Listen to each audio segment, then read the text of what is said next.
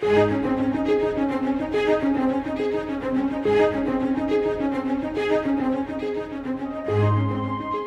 message of Christmas is the message of the gospel. Christ came to earth to make a way for man to come to God. Let's join Scott Pauley now as we study what God says about the birth of His Son.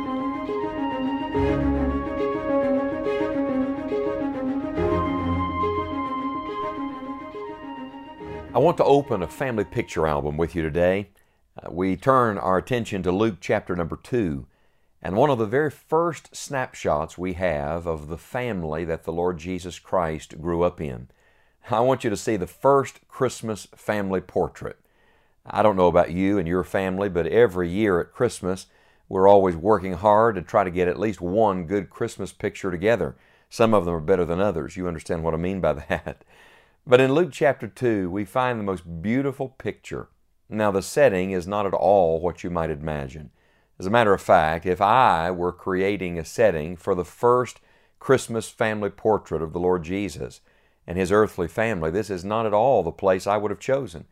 But it is the place that the Heavenly Father, the all-wise God, chose to give us this first snapshot. You know, from the beginning, Christ connected Christmas to family. I think that's so interesting. Now, what do you think of when you think of Christmas? I think of family. I go back through pictures, either physically or in my mind, of special Christmases and times together. One of the most famous Christmas songs ever sung is entitled, "I'll Be Home for Christmas." Now, the truth of the matter is, not everybody gets to go home for Christmas.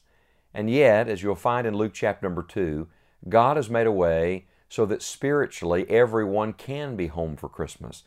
God has made a way so that we could enter into His family and be at home in Him this Christmas. Here's the picture. Luke chapter number 2 and verse number 16. The Bible says, "And they came with haste and found Mary and Joseph and the babe lying in a manger." It's just a simple picture. As a matter of fact, if you could look on the other side of the camera, you would see a bunch of dirty shepherds. They've just come directly from the field. They still have their staff in their hand. Perhaps they still have animals around them. At the very least, they have the scent of the animals upon them. And they've come into a place to find the Messiah, the Christ child, lying in a manger. And there, a picture of peace and tranquility, is His mother Mary and the man that God chose to raise His Son by the name of Joseph. May I give you 3 pictures from this one verse? They're all connected to family. First of all, would you write this down somewhere? Christ came to a humble family. I think it's beautiful that it was at Christmas that Jesus entered a home.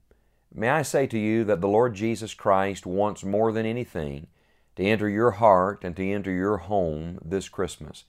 As you look at this picture, you see His love for the poor. Remember, the Bible says that the poor have the gospel preached to them. Well, may I suggest to you that didn't happen just later in Christ's ministry. As a matter of fact, it happened immediately when He entered the world, because the Lord Jesus entered into a very humble family. He came to a poor man and a poor woman. And I love this, because what it means is that God did not choose to favor the rich with His presence. In other words, you can't buy the favor of God. You can't purchase the presence of the Lord. No, friend, all you can do is open the door to your humble life, to your humble heart, and allow the Lord Jesus Christ, the King of glory, to come in and abide with you. As you look at this picture, you not only see the love that He brings, you also see the joy that He brings. You see, Joseph and Mary were humble people, and yet I would suggest to you they were some of the happiest people on planet Earth, especially this night. All of you parents know exactly what I'm talking about. When you have that first child, it's something very special. This was even more so, because on this day the Christ child was born.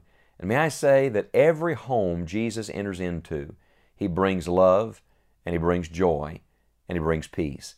The first picture at this Christmas family is that Christ came to a humble home. The second thing I want you to see is that Christ not only came to a humble family, but He entered the human family. This is the bigger picture. Galatians chapter 4, verse number 4 says, "But when the fullness of the time was come, God sent forth His Son, made of a woman, made under the law, to redeem them that were under the law, that we might receive the adoption of sons. At Christmas, Christ became a man. And as you look, stare at the picture for just a moment. See the Lord Jesus lying in a manger. There's Joseph, there's Mary. Here are poor commoners, shepherds, celebrating His birth. What's the message? The message is that Christ became a man without ever ceasing to be God, so that He could bring every man to God. As you look at this picture, you realize that He knows you and He cares about you. Hebrews 4:15 says, "We have not an high priest which cannot be touched with the feelings of our infirmities, but was in all points tempted like as we are, yet without sin." Whatever your struggle, whatever your stress, whatever your strain, whatever your sin, Jesus knows, because He entered the human family. The third picture, I think, is the most beautiful. Christ not only came to a humble family, that's Joseph and Mary. He not only entered the human family, that's our race of mankind, but number three, Christ made a way for us to enter the Heavenly Father's family. This is the real message of Christmas, not just that He came to us, but He made a way for us to come to Him. You see, it really is all about family. Could I challenge you to think about the perfect family? It's made up of the Father, the Son, and the Holy Spirit. Could I challenge you to think of the love and the joy and the peace that Jesus Christ enjoyed with His Father and the Holy Spirit in eternity past? And here's what He does. By making a way for us to have our sins forgiven, He brings us into that family, into that unity, into that oneness. He wants us to be a part of His perfect family. Psalm 68, I think, is one of the most beautiful portions of Scripture in all of the Bible. You see, at Christmas, there are a lot of lonely people. And there are a lot of people, frankly, who feel very alone and forsaken. Could I read to you the words from Psalm 68 and verse number 5 and 6? The Bible says about our God that He's a father of the fatherless, a judge of the widows, is God in His holy habitation. Now hear the words of Psalm 68, verse 6.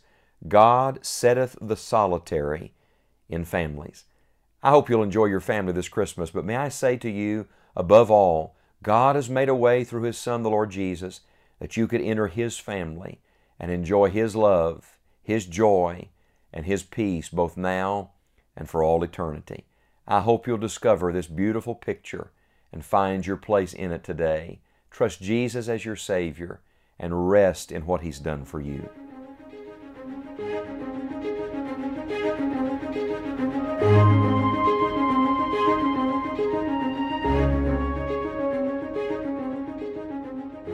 Do you personally know the Lord Jesus Christ?